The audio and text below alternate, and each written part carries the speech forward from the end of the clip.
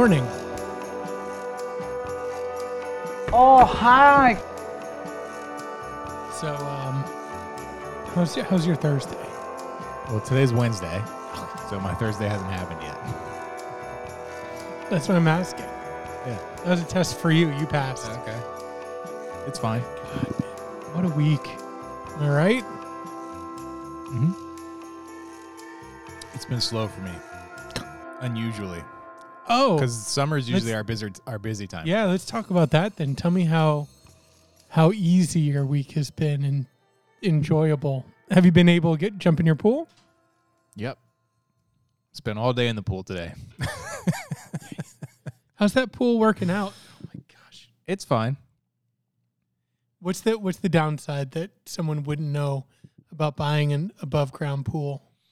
I think the downside is 100% mitigated by the fact that I work remotely now, because the downside is just maintenance. Right.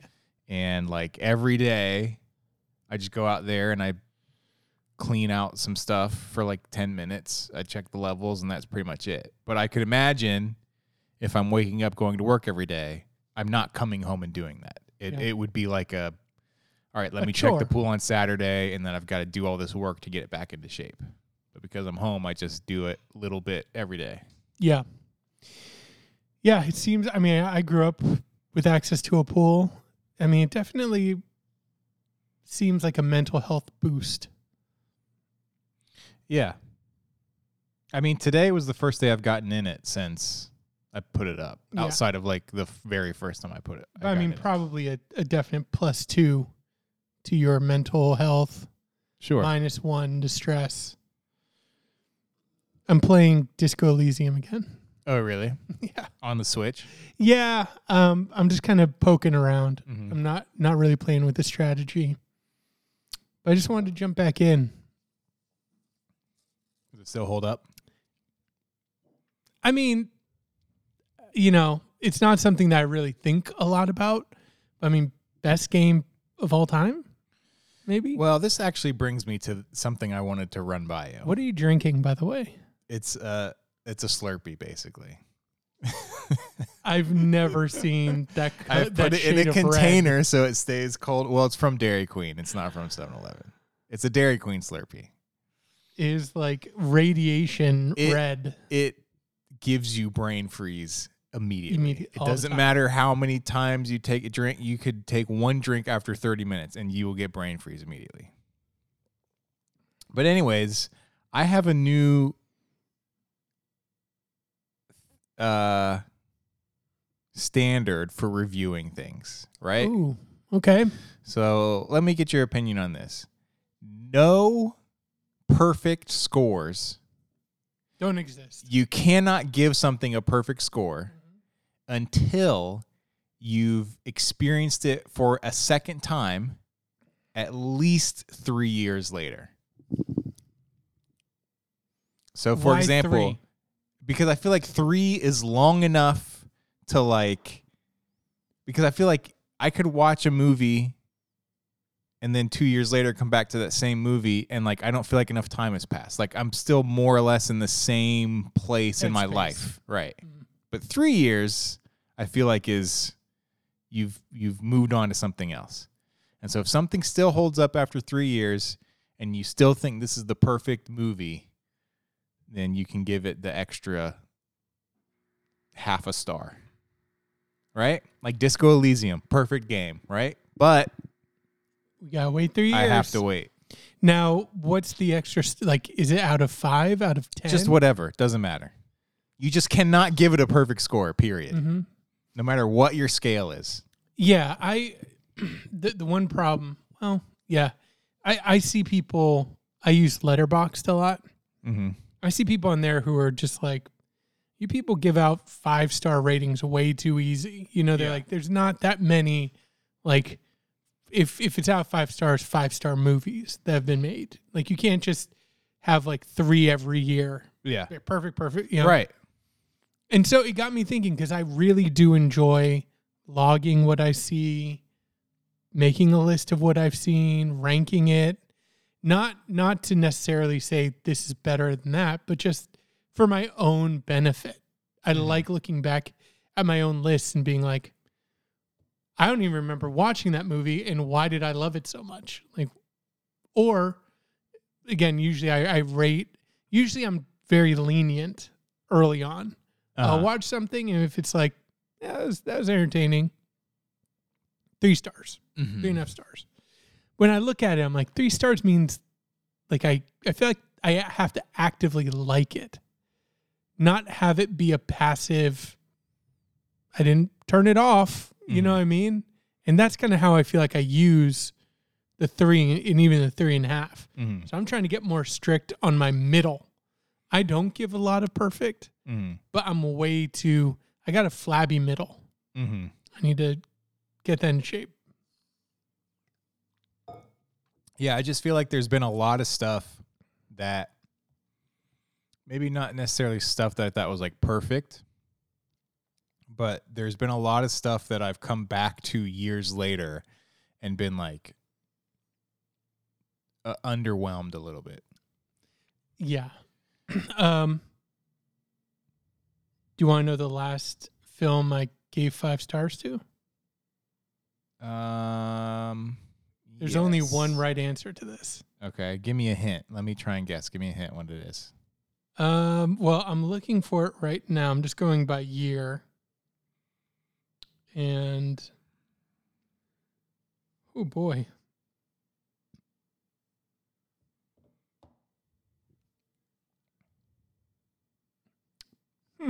Well,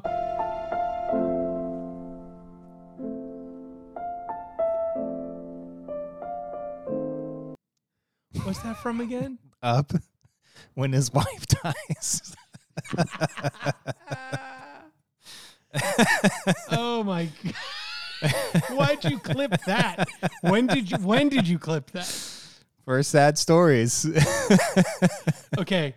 I found it, and there's a lot of hints I can give you. Okay. So what do you want first? We've got year, we've got other kind of I mean, obviously I'm going to need something better than year. something better. Yes, how am I supposed to guess what movie it is just by the year? Okay. Here's your first hint. All right. Okay. You've seen it. Okay. Foreign language. That should help you a lot because I don't think you watch a lot of foreign language movies. You know what the problem with this is I don't remember a movie I watched 2 weeks ago. You're the one who wanted to play this game. I give up. What is it? What year? Oh, okay. Parasite. Yeah. Now, when did that come out? 2019. See? Have you watched it this year? Not this year, but I will. See, you gotta Okay. Well, you gotta take it away. You gotta take All right, one star away until you watch it again. I'll take the half star away until but we're at the 3 year. Right. So you have to watch it again and see if it holds up. All right. All right. Do you want to talk about this book? Ooh. Do you want to talk about the finals first? Sure. I think only one game has been played. Mm-hmm. And, I hate to be one of those guys, but you know what? I'm just a dumb sports guy. And it's like, I feel like whatever team wins the last game, that's what team I think is going to win the series. And it's like, ever since Boston won that second game, they've looked so bad. They've just completely fallen apart. Yeah. And I think I'm also not one of these people, but I do think they've gotten the worst of the calls. Mm-hmm. I haven't seen anything super egregious, but just I think the scales are tipping in favor of Golden State. And Golden State also, some of their calls have come in clutch situations. Yeah. Where, again, if you're a mentally tougher team, you bounce back from it. Mm-hmm. But like, was it last game or 2 games ago where it's like, by the end of the game, Jason Tatum was throwing up air balls. Yeah, that was last game. He had like 5 air balls. You know what I mean? And you're like, this is not what you want to see, like your star player, like get on my shoulders. Pretty He's just bad. like, oh no, guys, here, watch this. Exactly. Draymond Green continues being Draymond Green. Yeah. I love that Jason Tatum refused to give him the ball, and Draymond Green's like walking after him. It's like threw a fit. Yeah, but also this is like where you're at. Mm-hmm. Like Boston can't respond on the court. So just going like, no, you can't have the ball. You can't touch it. Yeah. I'm going to my side of the bench. You need to leave me alone. But yeah, it's like stuff like that where it's like, Draymond, what do you know what I mean? Yeah. Like what's motivating you in that moment? Yeah. Draymond just, he's just a pest. But yeah, so to me, it seems like obviously, unless Boston pulls their shit together, Warriors are going to win. And it doesn't even, especially from the last game, you don't even need a special game out of Steph. I mean, he had that one game, the 2 games ago, where he went like Super Saiyan, right? And just went crazy. And that's kind of what I was thinking would have to be done for them to win the series. But, nobody can do that for a full series. Do you need to let Mabel out? No, she's fine. But then there's this game where the Celtics focus purely on Steph, and they pretty much shut him down. But then they just get beat by everybody else. Yeah, like the threes by Klay Thompson at the end are particularly kind of like daggers. Like that would be hard to overcome when Klay Thompson is just shooting lights out. Mm-hmm. But yeah, I mean, Boston also just turned the ball over. Yes, way too much. That is, that's like their big Achilles heel. Oh, it's crazy. So I just feel like if they could slow down, play fundamental basketball, then they'd be in much better position. I think they'd have a shot at the series. But based on how they've been playing lately, I feel like Golden State will...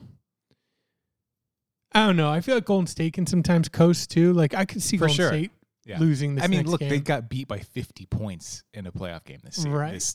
This season. Right. Like something tells me like a coast game is coming for Golden State. Yeah. And that Boston being home again will step up. But game 7 will be a blowout. Yeah. If it gets there, I think Golden State's going to trounce them.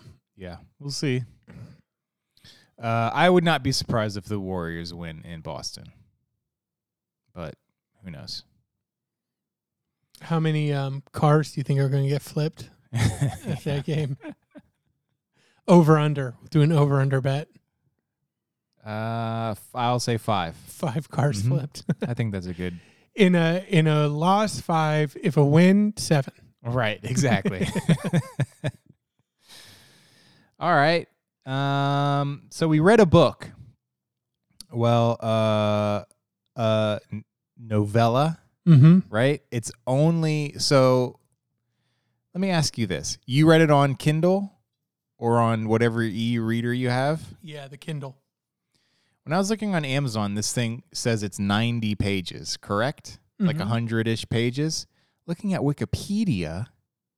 Now, obviously, the page thing is like relative, right? Who knows? It depends on like font size, sizes of the pages, blah, blah, blah. On Wikipedia, it says it's 180 pages long, which is double, obviously, what Amazon is saying.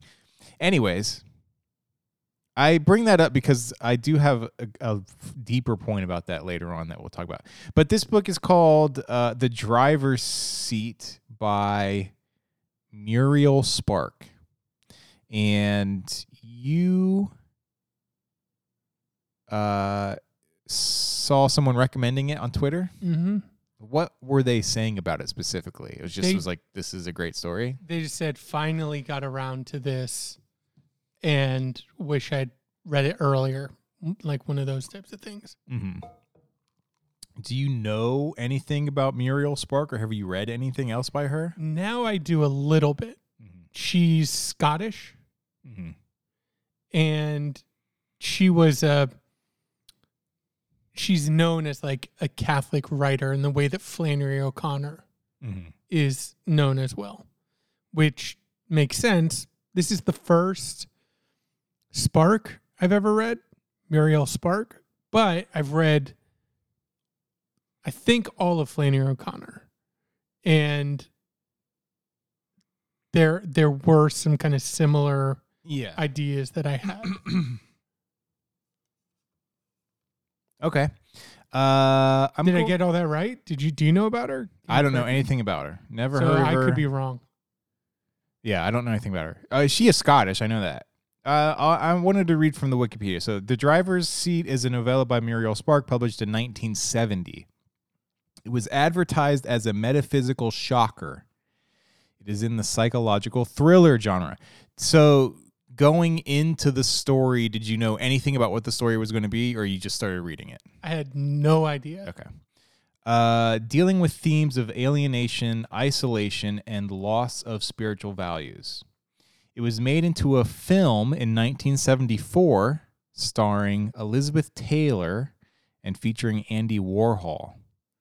In the U.S., the film was named Identikit. Spark described it as one of her favorite novels. The Driver's Seat was on... Nobody cares about that. In 2015, adapted to stage play. Plot summary. Oh, okay. This is the first thing I wanted to get to. What is this... What is the main woman's name? I wanted to start there too. Lise. For simplicity, because I feel like this is not it, Uh-huh. I just said Liz. Liz. See, that's what I tried to do, but every time I saw it, instinctually I would say lies. Because It's like Lise. Lisa. Lease. Huh? Lease. Lise. Lease. Lease. Why are so many people saying it? It's from some howtopronounce.com. I don't like it. Lease. Lease works in an accountancy. Lease works in an accountancy. Is that the word? Accountancy firm? Somewhere in Northern Europe, probably Denmark. Location is not explicitly specified. Spark described the driver's seat as a why done it, and she uses the term in the novel. This is because in the novel's third chapter, it is revealed that Lise will be murdered. Hence, Spark's novel is an examination not of what events take place, but why they do. It is eventually revealed that Lise has suffered years of illness. She behaves erratically and often confrontationally and wears garish clothing. Lise travels to a South European city, probably Rome, ostensibly to meet her illusory boyfriend. So that is what the story is about. Did you want to get into some? So I'll say that the book is written in such, I felt like, an erratic way that I just started taking notes because I was like, let me just follow along with this and make sure I'm like getting everything down. And because it caught me off guard.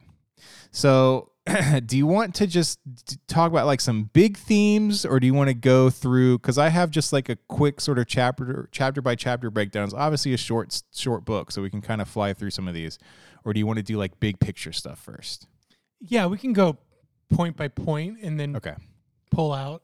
So in chapter 1, we meet Lise, who is an office worker. And during that introduction, you get I think it might have been explicitly mentioned that she had a breakdown before, right? It's not explicit, but there's a reference to like something happened. And it seems like she's maybe going through something again, and her boss or her coworker, someone is like, just go take a break, take a vacation. Exactly.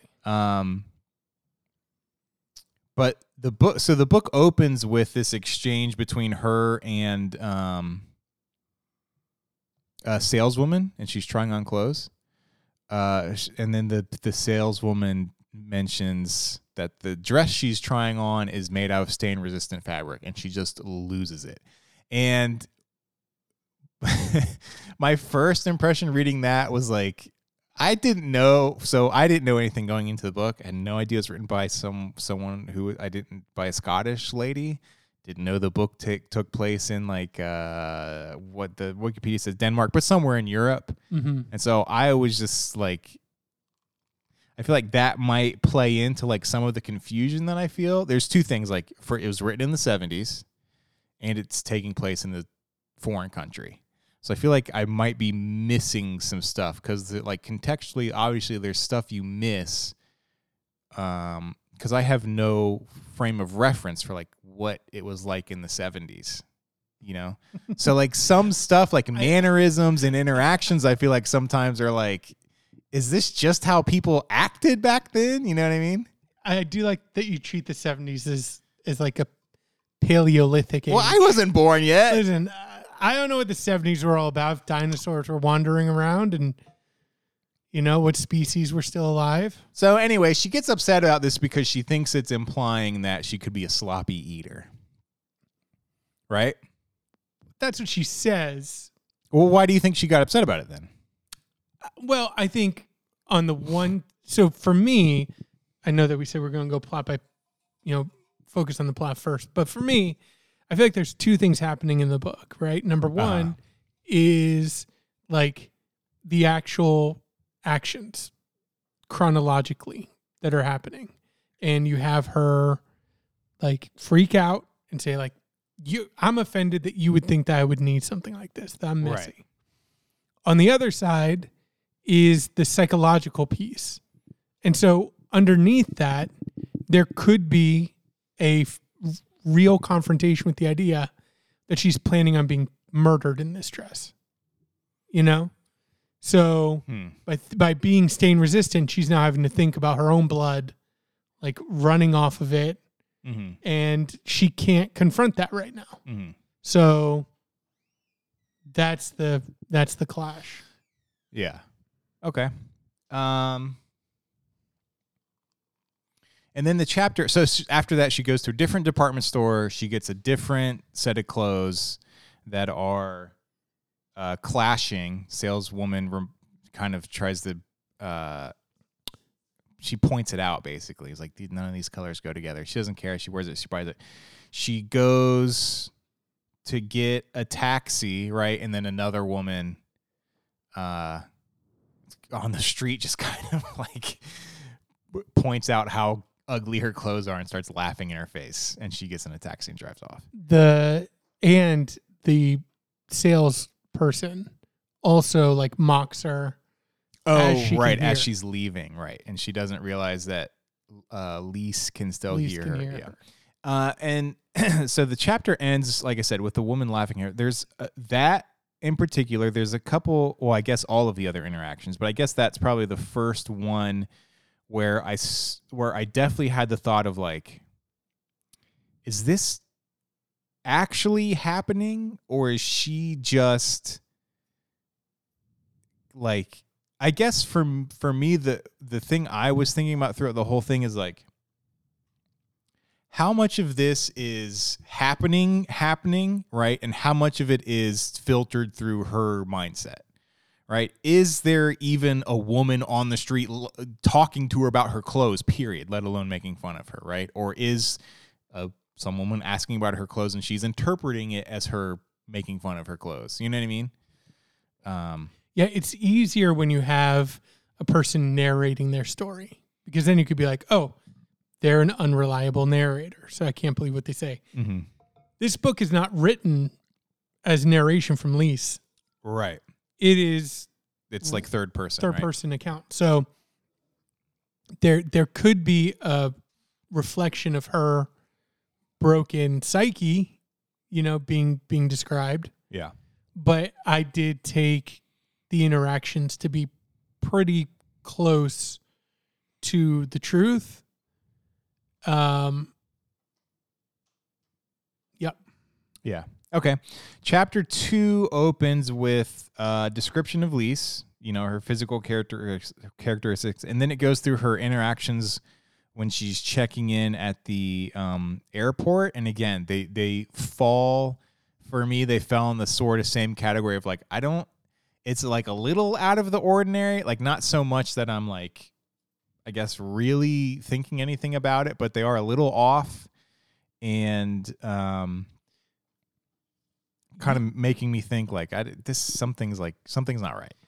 You have, I highlighted two parts in this. The first one was the first introduction that something not right is going to happen. You get some like, it's something like, and this person would later attest to this when the police interviewed them or something. Right. So in this one, it's like the author describes Lise, who by the description is not particularly good looking. But in talking about her, they say her nose is short and wider than it will look in the likeness constructed partly by the method of identikit, partly by actual photography, soon to be published in the newspapers of 4 languages. Mm-hmm. So you immediately have in there like this kind of little peek ahead. And this style of writing is something that I wish I could do. Mm. I love it so much where you are following a character, and especially if the character is kind of, so you have Muriel Spark, and on the other side, you do have like Flannery O'Connor, whose characters can be more straightforward, not as kind of like mentally fractured as Lise. Or you even have like the writings of J.D. Salinger. Right. I would say. And you just are following these characters, feel a bit odd, and then all of a sudden one little detail gets thrown in that kind of changes your perspective, pulls you out, has you anticipate something or start trying to figure it out. And she does that there, which I love. And then have we gotten to the part where she's at the airport yet? No? Okay. No, so that's basically chapter 2. Like you said, we get a couple of the references to like, this is how she'll be identified, blah, blah, this person is that. So at this point, something's going to happen. Don't know what it is. So this is in chapter 2, though. I will say just she's at the airport here. And she's walking down the hallway, basically. She has her passport and everything. And Muriel Spark writes, and is almost as if satisfied that she has successfully registered the fact of her presence at the airport among the July thousands there. She has fulfilled a small item of a greater purpose. She goes to the immigration official, joins the queue, and submits her passport. Again, I just love the little peek into what is actually happening. How much of this is she orchestrating? And so here you have her like making herself known and then feeling satisfied that she has done that she's made herself known to these people. So at this point, I immediately thought, is she going to like, is this like what was this? A Cooper? What's his? E.B. Cooper? Yeah. It's like an E.B. Cooper thing where she's like trying to get noticed as like, oh, that lady in the crazy get up. Yeah, I noticed her and she walked this way and she's trying to like lay out an expectation and then somehow like disappear or fake her death or something like that. Right. I'm already starting to anticipate the bigger picture there. Yeah. And then it's also grounded in Lise. It's not artificial. It's, Muriel Spark hasn't betrayed her story in any way. You're still in Lisa's experience trying to figure it out. And I love that Muriel Spark balances that, where she doesn't jump ahead narratively and like peekaboo and then jump back. She does it all within the framework of the story to that point and of the central character. She still finds a way to tease this ending, this surprise twist ending. Right. And so that kind of, that So as I was reading it, like I said, something's going to happen. So I finished chapter 2, hop over to my notes app, and I wrote down. I wanted to know what you thought. I guess you kind of answered it, but so at the end of chapter 2, it's kind of, do you have the feeling that Lise is going to be like the victim in the story or the perpetrator, right? Because something is going to happen. But is it going to be caused by Lise or happen to Lise, I guess, is what I was kind of trying to figure out. And at the end of chapter 2, I don't think I had any idea. It's just kind of like, I was probably leaning more towards she'll be the victim, but it could have swung either way, right? I was a little, I don't know by the end of chapter 2, but definitely by that passage, I was like, we're in E.B. Cooper land. Like, this is some heist. This is some kind of like lady who's had enough, and she's crafted this grand, finale, like disappearing act. Yeah. And I ended up not being too wrong. Yeah. But I was wrong into the nature of the disappearance that she was crafting. Yeah. So finish chapter 2, write that down in my notes, start chapter 3, and chapter 3 immediately starts. She will be found tomorrow morning dead from multiple stab wounds. It's like, okay, well, question answered. That didn't take long. I was wondering why you put LOL in the notes. Yeah. So that's how the chapter opens. And then we go to, she's on her flight, right? She gets on the plane. She sits down between two men, I think. She sits down next to one. And then another one comes and sits down. And then the one she sat down next to, like, gets a good look at her face or something, like panics for whatever reason. We don't know. And gets up and finds a different seat. And then she goes on to have this totally insane conversation with the guy who stays there, Bill, who is some sort of macro. Yeah, he calls it macrobiotics. He's almost like a cult figure is the feeling I got, but all about, like he's got like philosophy on yin and yang and like rice is good food for you. Rice is yang. Yeah. Everything else that's bad is yin. Yeah. It's just so bizarre. But this for me was the I guess this kind of start of the like weirdness that I don't like and that I did not like. And she has this conversation with Bill where they're just like talking past each other the entire time, and it's like occasionally you'll get one of them will actually respond to the other. Yep. Right. But for the most part, it's just Bill is talking about his macrobiotics stuff, which doesn't make any sense. And Lise is talking about something completely unrelated, which also doesn't make sense. And it's just kind of like, what is this? And so I just don't like that. And knowing how the story ends now, and as soon as it started, I had the feeling that, she's like mentally ill. Something is wrong. And this is more or less probably just a reflection of like her being mentally ill and like how she's processing things.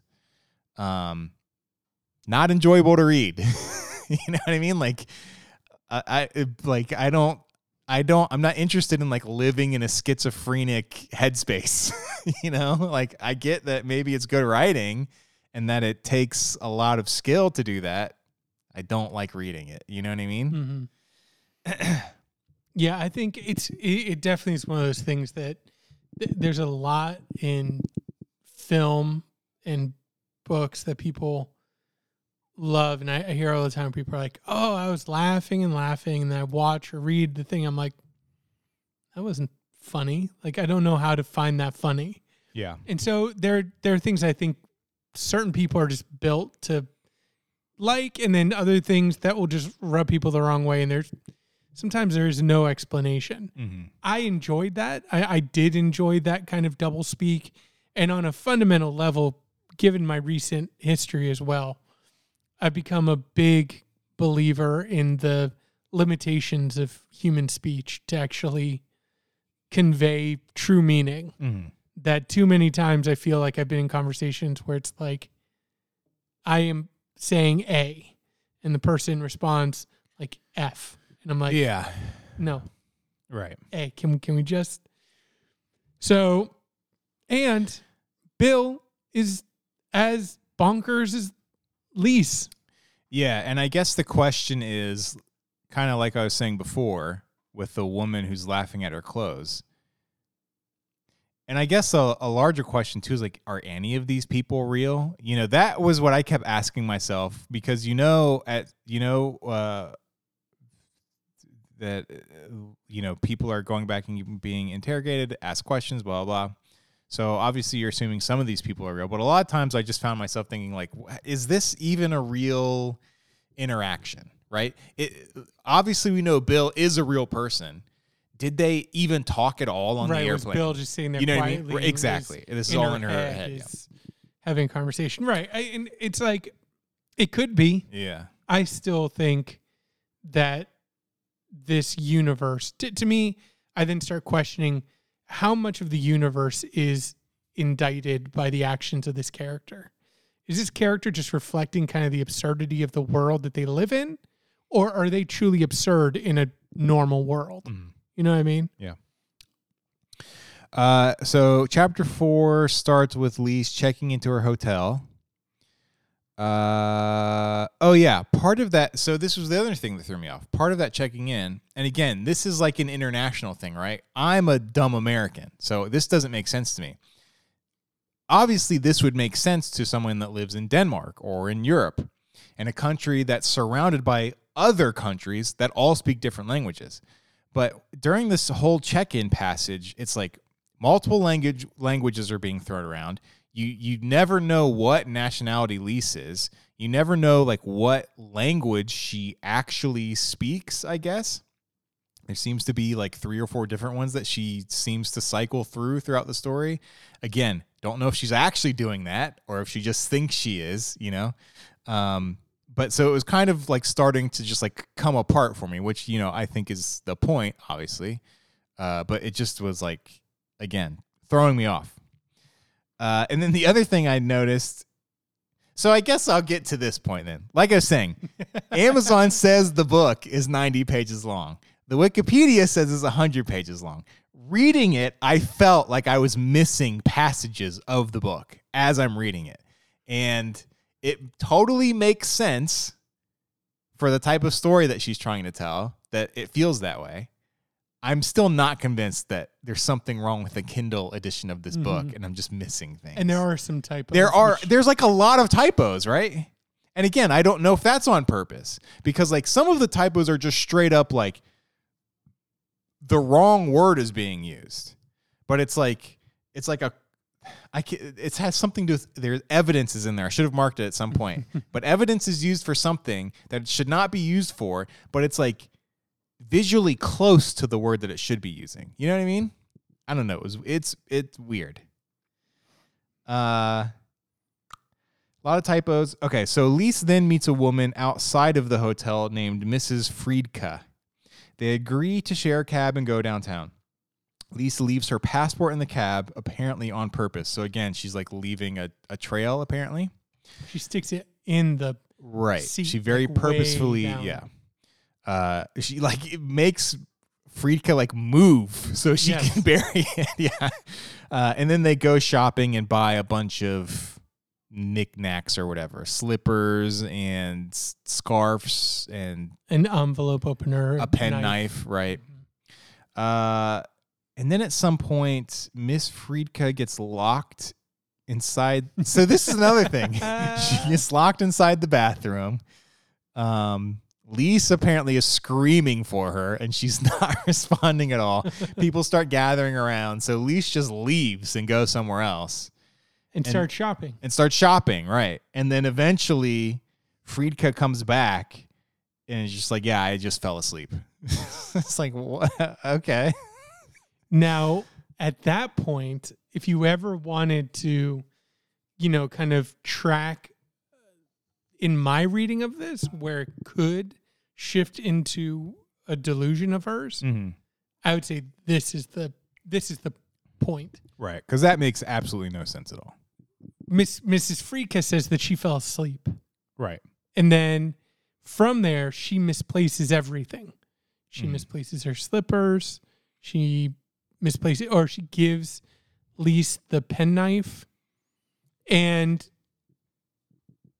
she stays with Lise a little bit longer, but ultimately she's just whisked away and disappears. And we never hear from her again. So this is where I would say, like, there's a lot of reference to, like, how much they were walking. They were at the mall before it opened, and they did laps around, and it kind of, she writes in a way to make it sound like Miss Friedka is, like, losing track of what they're even doing, because they're supposedly looking for Lisa's boyfriend. Right. But they well, just that's end up, and that's the whole, she's there to meet a guy. They go in the mall. They're up at the top of the mall. They're walking around. They go all the way down. Mrs. Friedka says she wants to buy slippers. They go all the way back up For her nephew. Right. And I feel like that could be like, she is physically exhausted. You know what I mean? If she's going to have a heart attack, it would be after all of that. Yeah. And then pretty much after that, they just kind of leave the mall. Yeah. And the only thing that happens is Mrs. Friedka thinks that she misplaced everything. But it's all found, and Lise has it all. So yeah. Okay, so I'm a little fuzzy on the transition from chapter 4 to 5 because we started reading this yesterday on Monday, and last night I was like, all right, I need to finish this thing. And I'd finished chapter 4, and I was like going to bed, and I was like, all right, let me try and get through chapter 5 real quick. And I was laying in bed reading chapter 5, and I got through a couple pages, and I started dozing off. And I was going to try and power through it. I was like, you know what? I know if I power through it, I'm not going to remember anything at all about this chapter. So I just went to bed. But so chapter 5, at the beginning of chapter 5, she's somehow like walking around the streets, right in the middle, and there's like this large student protest going on. Tear gas flying around, right? Yeah, well, it starts with, so literally chapter 5 starts, "It is in my mind," says Mrs. Friedka, "it is in my mind, and I can't think of anything else, that you and my nephew are meant for one another. Right. As sure as anything, my dear, you are the person for my nephew." That, to me, could speak to your idea of a projection here. That now Miss Friedka is just all on Lisa's side. Like, telling her, Like in her mind, you mean? right, telling her everything Because that she her wants to nephew hear, is the guy. because her nephew's the guy. Right. So, yeah. And then, exactly, they're out walking the streets, and then they get caught up in a demonstration. Yeah, student protest. Tear gas flying around. She gets pulled into a garage, right? Like a mechanic's garage. Or a mechanic shop. So they all kind of run in there, and she opens a car door and hides in the car. And that's where she meets a guy named Carlo. And then when she's introducing herself to Carlo, she she just takes Mrs. Friedka's story, right? Because Miss Friedka, in the last chapter, is talking about how she's a widow. Her husband died like 14 years ago or something. And to Friedka, she took Bill's story, kind of. Right. Said Bill's her boyfriend and all that. And so with Carlo, she's telling Carlo that she's the widow, right? Claiming that she had her husband died some years ago, which is interesting. And then, so Carlo offers to give her a ride back to the hotel. Eventually, they're in the car. Eventually, Elise starts to think that she's being propositioned by Carlo. Yeah, there's a moment in the office where she kind of says something that could be flirtatious. Right. And she injured her ankle. So she has her leg up. And Carlo's in his office. Mm-hmm.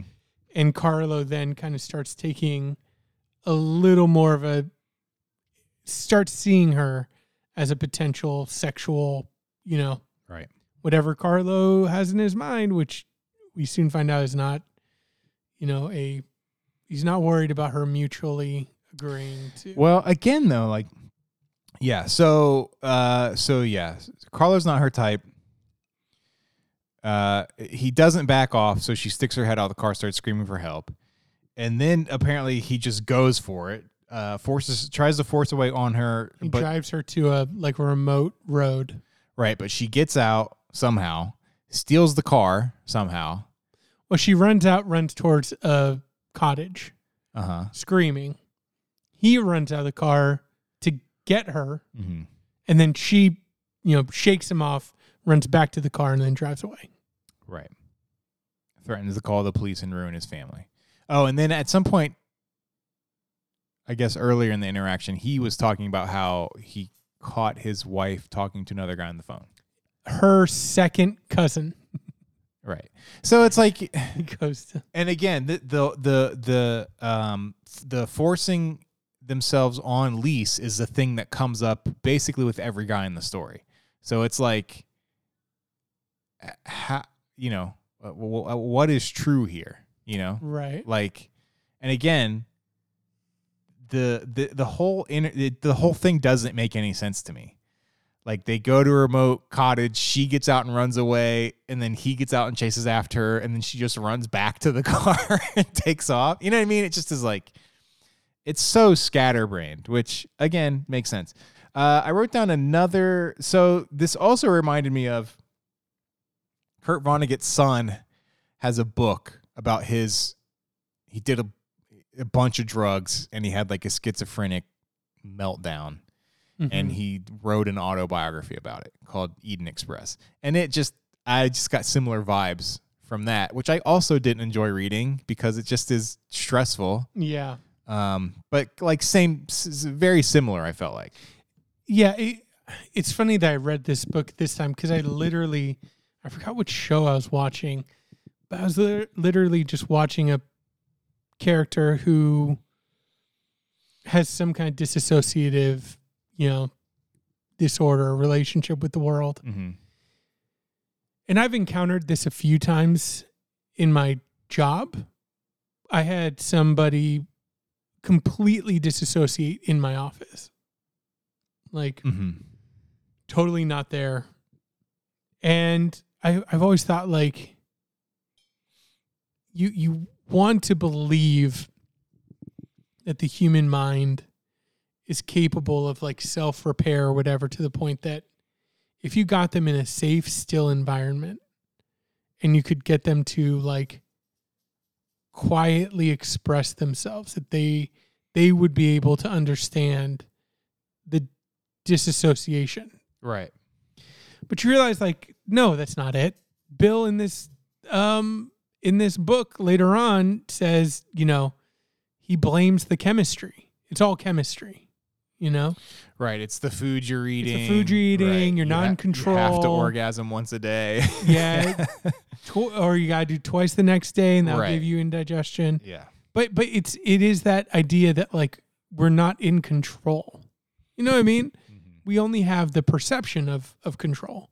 And, for her, or, for anybody experiencing that, it's not even that, like, if you just get them into a safe place or give them what they want, that their brain will start to identify reality.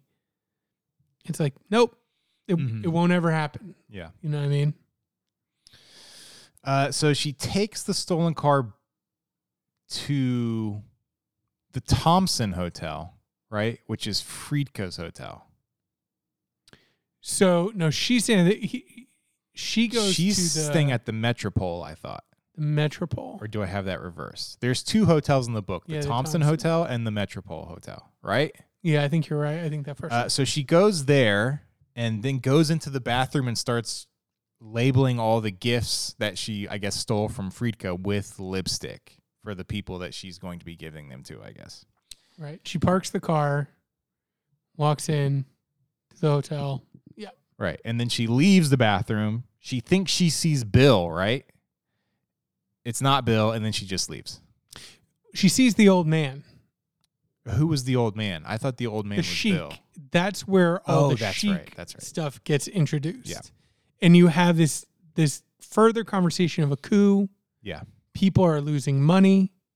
You have an elderly man who turns out to also be linked to Friedka, Mrs. Friedka, because Mrs. Friedka says that she's going to a villa, or somebody bought this cabin they're having a family get together. Mm-hmm. And this old man is from that villa cabin or whatever. Yeah. And he got called down to the hotel by a politician who needed his help with something because he's a rich, influential man. And then the old man got word from that politician that like a coup happened and the guy's like on the run, basically. Mm-hmm. And then Lise tries to get him to go with her. She's like, I'm going to take you. So you need to come with me. Come to my car. And he starts talking about going big game hunting. That's right. With the Sheik and what a bad shot the Sheik is.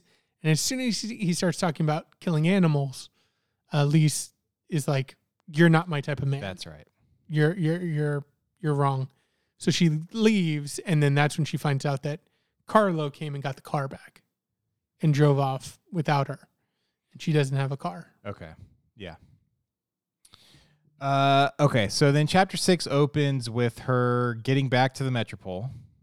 That's right. She takes the taxi back. And then that's when she sees Bill, who's been waiting for her for the past 2.5 hours.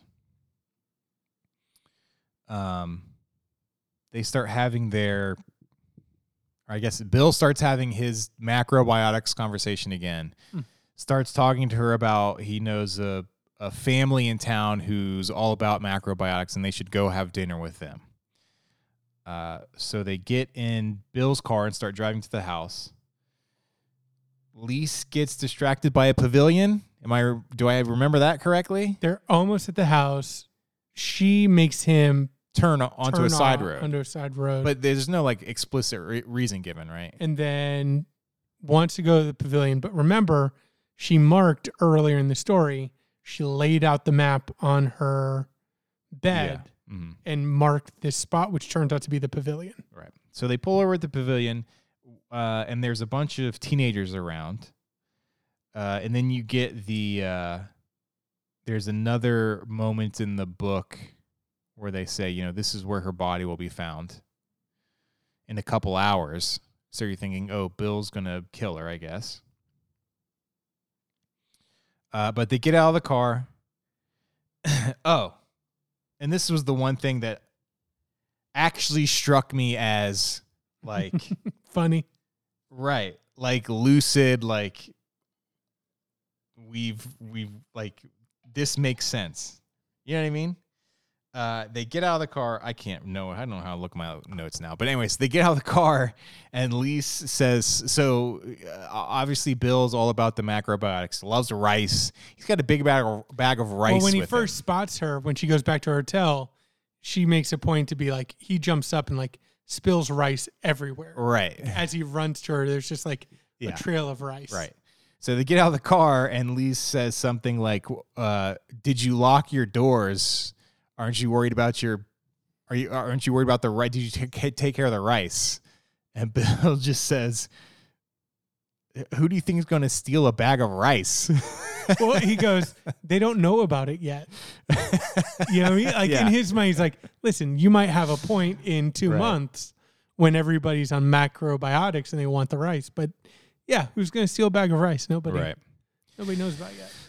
So they start working their way around the pavilion, right? And then it becomes this weird escalated He tries to rape her. He tries to rape her, but again, it's like,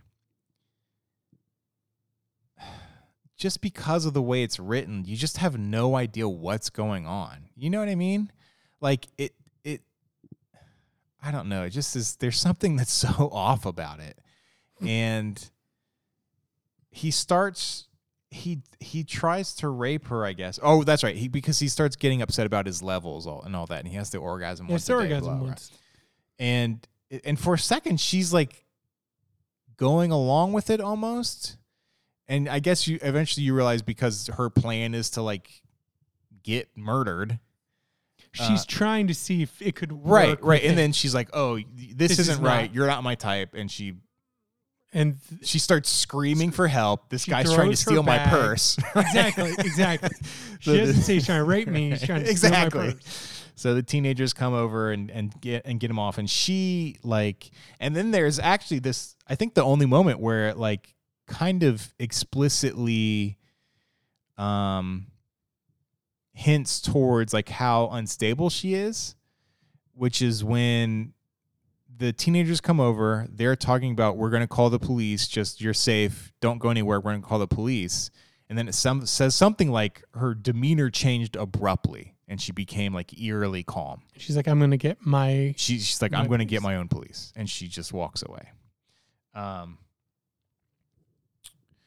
And then the police show up, arrest Bill, which ultimately exonerates him from Lisa's death because he's in prison when it happens. Chapter 7 opens with Lise back at the Thompson Hotel, right?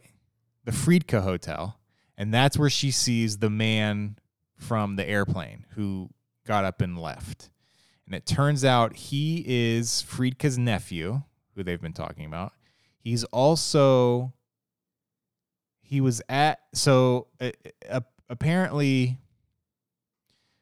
when Lise had her previous breakdown, she went to like a psych ward, right?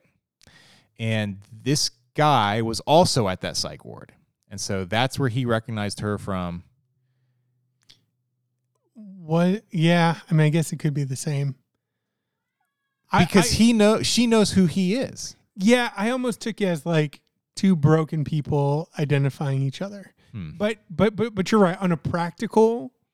But see, like I was comfortable reading this as both like dream, kind of, I'll talk about it in a little bit, but almost like philosophical level, rationale and real world rationale. So I was more comfortable like floating in and out of that, of being like, why did he panic so much? Because he recognized in her. He recognizes the crazy. That there's this pull, there's this, and he doesn't know why. He doesn't, I mean, he makes it a point to be like, I've never seen her before in my life. Right. He says it a few times.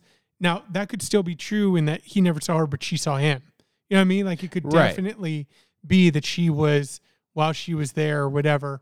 And it seems to overlap if they both are flying out of the same place.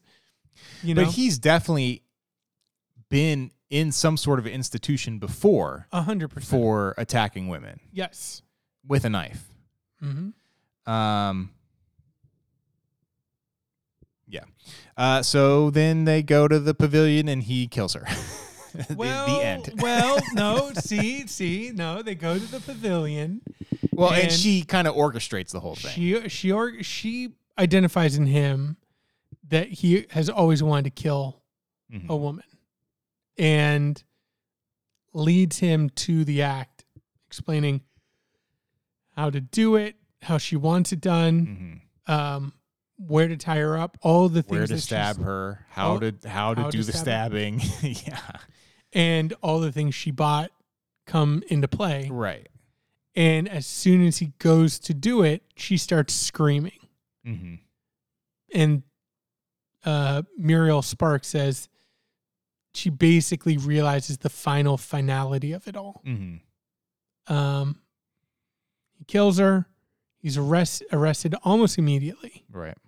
And it kind of ends on him just kind of muttering that she wanted him to do that. Right.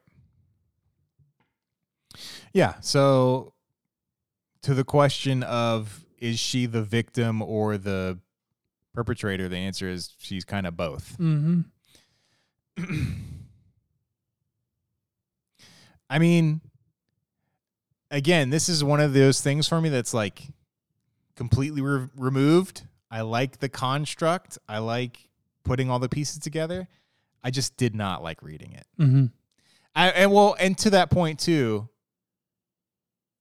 because you asked me, or you said that you really like the way that she writes, and I agree in that, you know, it's very to the point, like it's very succinct, right? And it is like, you know, there's like she describes the world around them. You know, she describes the dress, all these different things, but it's not eating up like pages and pages, you know, and it is very to the point. I do like that. That is like the type of writing that I love. But I just really didn't like the dialogue and the like speaking past one another. And even to that point, you mentioned Catcher in the Rye earlier. To me, that's like, you know, example 1A of writing like a mentally unstable person in a way that's still like enjoyable to read. Mm-hmm. You know what I mean? But it's still clear. I guess it's not clear because the whole point of the book is like, oh, you realize he was a crazy person the whole time. But yeah, it's just, you know, it's just one of those things. It's just like, man, it's just such an unpleasant headspace to be in. It is. And so it made me think of, I think it was a short story that got you to read as well. And I think we talked about it on the podcast. The Swimmer by John Cheever. Right. Do you remember that story? Yeah. I remember like the broad strokes of it. Just a man going home, swimming in through pools. Yeah, his people's neighborhood pools. Yeah, backyard pools, and out of that spins this really dark, kind of twisted psychological portrait of this person. You know, so yeah, it made me think of The Swimmer by John Cheever. Let me pull up. Because I think there's another book I wanted to mention. A Good Man is Hard to Find by Flannery O'Connor. Right. That's the one about the guy that kills the family. Mm-hmm. And yeah, that story is great. Yeah, obviously it's like a classic. Right. And told much more straightforwardly. Almost. Oh yeah.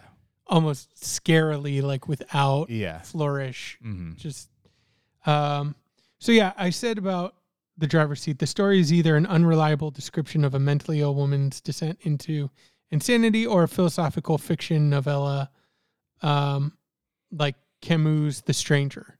Have you ever read that? Mm-mm. And I remember reading The Stranger for the first time, and early on I had like ideas of like, I'm going to be a philosophy major. Mm-hmm. And I read Camus' The Stranger. I was like, I don't get it. Right. And it's because it like tells a story, but in the story, it's also, you know, pushing on these philosophical ideas. Right. Mm. And I think what I like, I then ultimately was not a philosophy major. Can't cut it. Too dumb, too stupid. But I like that idea. And so in the kind of any of the writing that I attempted just to, you know, more for myself, like I'm glad that I've written what I've written, even though using your new rating system, absolutely none of them would hold up to be even probably readable. Right. But one of them that I really wanted to figure out was just like writing a normal interaction, like a meet cute, but it's revealed that the man is like a mentally ill person.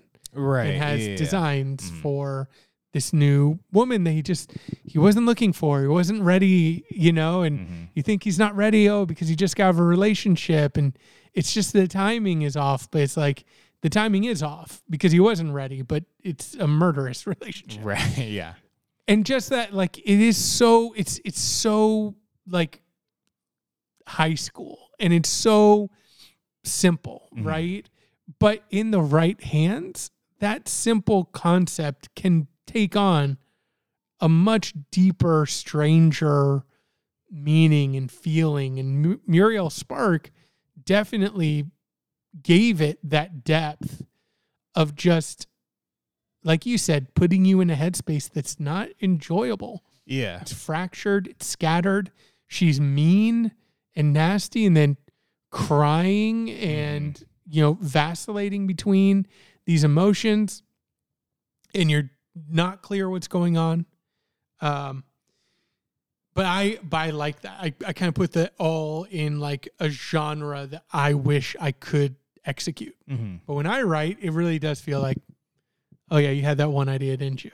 Like, yeah, that's kind of my one idea. Yeah. Yeah. I've been thinking about this. I don't know when I rewatched it. I don't think I even rewatched it soon enough. But there's a point in Forrest Gump where he's speaking at Jenny's grave. Mm-hmm. Inappropriate.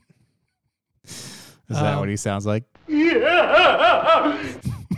Jenny. Yeah. Yeah. No, that's not. It's You're been a while absolutely since wrong. I've seen Forrest Gump. There's a scene at the end where he's like talking about whether we all have a destiny or whether we're all just floating on the wind. Mm-hmm. He's like, maybe it's both. Maybe both are happening at the same time. Mm-hmm. I remember first watching them being like, damn, Forrest, you're right. Maybe both. Now I'm like, Forrest, don't puss out. Yeah. Answer the question, Forrest. But in this situation, I would pull Forrest Gump. It's like, is this just a strict, kind of, narrative of a woman's psychological descent? Right. Or is it some kind of philosophical treatise that has deeper meaning and everybody is a symbol and a representation of a ideal, the sexual revolution, the student uprising, the difference in generations, and the progress of society that can alienate people? And it's like, yeah, maybe it's both. Maybe both are happening. Yeah. I mean, for me, the answer is obvious. Just about Crazy Lady. But what I will say is that I know that Muriel Spark is smart, and that this book is smart, and that smart people like it. And so I'm just going to assume that there is a deeper meaning to it. I'm not smart enough to even guess at what that deeper meaning is. Okay. So to me, it's just a unhinged story that takes you into the mind of a woman who's just totally lost it. Did you read what I wrote in the notes? No, it's actually better if you didn't. Yeah. No, it's better if you didn't. Okay. So I'm going to say right now, talk about not aging well. This absolutely will not. And I've gotten to the point in my life where it used to frustrate me. I remember when I first got into film, and I would go pick up film magazines at Barnes & Noble. And especially when a director that I liked was putting out a movie, I'd look for them to have a cover story on them and grab it and read it. I remember so quickly getting frustrated with some of my favorite directors and stuff because they couldn't seemingly answer a question directly. Every question was like, I would read their answer and I was like, what are they answering? I don't understand. I'm coming to you for answers on your work, and what I'm getting is this weird dance. You know what I mean? Yeah. And go ahead. No, what were you gonna say? I saw something recently. I just can't remember what it is, but it was along that same lines. And I'm definitely sympathetic to the mindset of like not answering questions, because then it kind of stops all discussion. Exactly. So as a younger person, I got really frustrated by that. Now that I'm older, I'm like, I see why you do that. Yeah. You don't throw an answer out there because it definitely won't age well. Mm-hmm. And it ends the conversation. It's not interesting, Yeah. you know? So it's better for you to not answer the question or dance around it or talk about, like, instead of answering, talk about your inspiration or whatever, which is always a boring answer. Yeah. It's unsatisfying even now. But now I have at least hindsight to be like, yeah, well, you know, ultimately it's like that instant gratification thing where it's like, it would be great to have a definitive answer, but at the same time, that means like, well, we don't have to talk about this anymore. Exactly. So with all that being said, here's my definitive analysis. And I'll just summarize it, but this is just some ideas that I threw down. So, I mean, starting off, I kind of say, so there's a lot of repetition in this book. Mm-hmm. Phrases that are repeated, details that are repeated. Right. Her details are repeated. There are things that we don't know about her, but there is twice she kind of details her face, how she looks, makes reference to how she's not attractive. Yeah, she's got a type that she mentions a lot. We have no idea what the type is, but every guy that she interacts with is being like judged against his type. Yeah. You know what I mean? And so there's a lot of repetition. One of the repetition is these days. Yeah. She repeats these days. Mrs. Friedke repeats these days. One of those talking past each other. Mm-hmm. There's like one passage where literally Lise says like these days, and then Mrs. Friedke is like these days. Mm-hmm. And you don't think that they are communicating. They're just like repeating. Yeah. There's another character that likes to repeat. Like who? Exactly. Comment on fashion. The fashion is brought up a lot. Lisa's dress length, how out of fashion she is. Oh, right. How she's an old style. It's her skirt's way too long and all that. And so I would say that she is, out of time. That she has not kept up with modernity. She's not a modern woman. Mm-hmm. And time has passed her by. And if you look at the sexual revolution, there really is like a light speed, trajectory from like those. And I know that it's all marketing, but the marketing of the 50s to like the marketing of even the late 60s, where you're like, I can't believe like Brady Bunch then like bled right into like Easy Rider. You know what I mean? So I think that is a theme that's going on. She also steals other people's experiences and lives. Mm-hmm. So, my take here, and this is purely me, but I feel like it's justified in my take, but probably not by Muriel Spark necessarily. But one of my biggest takes is like, it's a critique of the exploitation of the working class.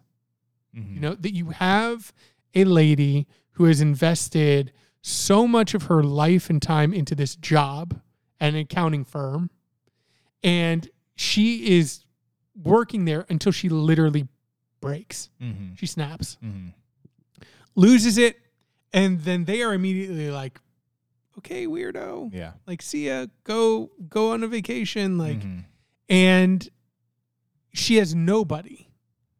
Right? She doesn't have a boyfriend. She doesn't have a husband. Mm-hmm.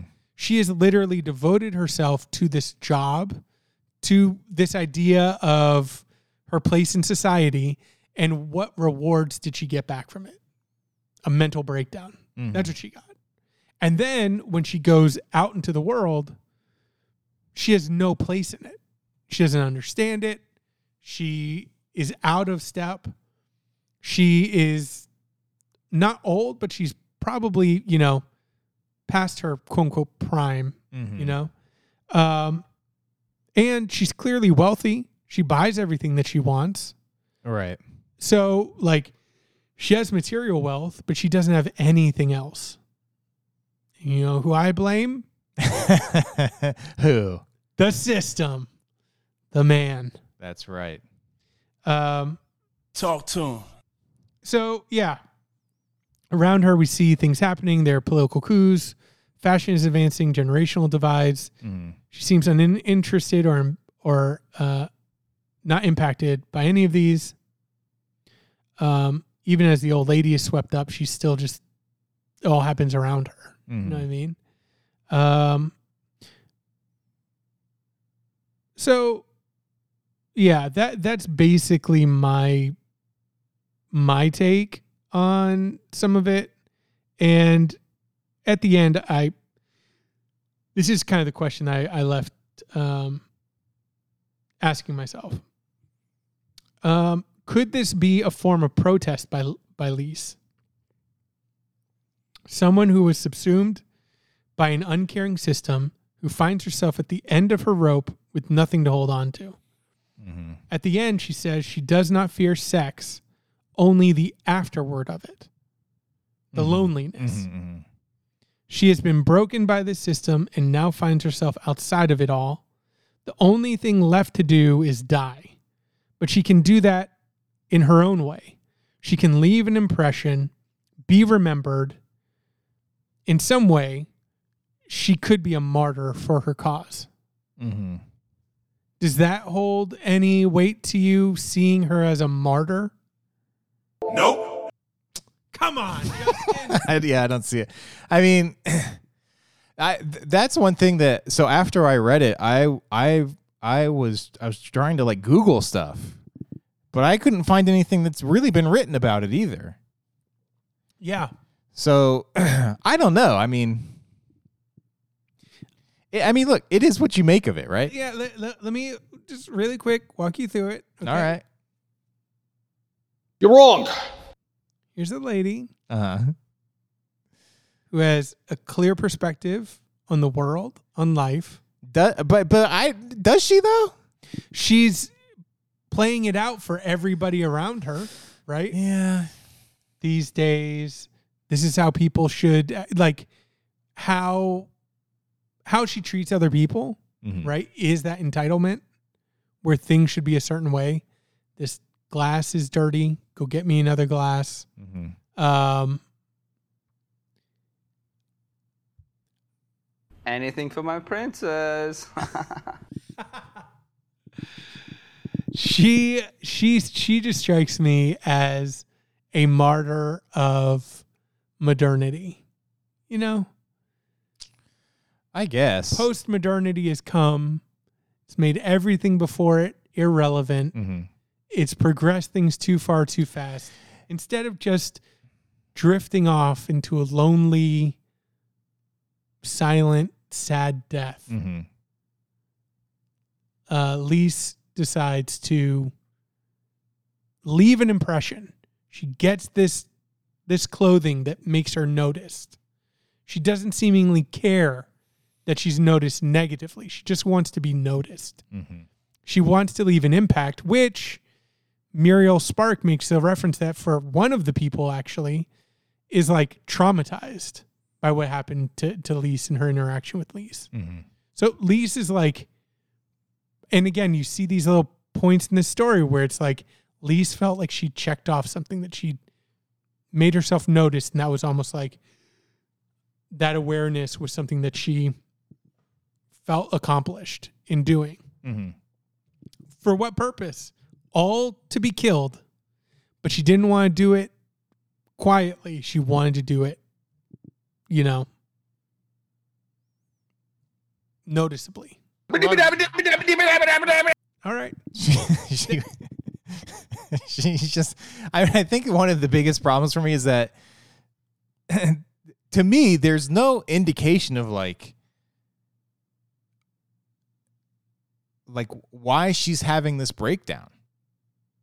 You know what I mean? It just starts Because she works in an accounting office and she's in her late 30s. Yeah, And she's alone. no, she's in her late. I thought she was in her late 20s, right? And I but like the idea of 30s. But I mean, even then, I don't know. I mean, that to me, that is so much like being brought to the table, which I agree with you on, but I don't see it in the book at all. Like, it just starts with her working. The office setting is like one line of the book. Mm-hmm. And then she's out. She's gone. So, I don't know. I just don't see it. Like I said, to me, it just is a book about a crazy lady. Lise and Joan of Arc. That's what I'm saying. You know what? I don't know who Joan of Arc is. Bye-bye. Bye-bye. Bye-bye. Bye-bye. That's a perfect place to end it.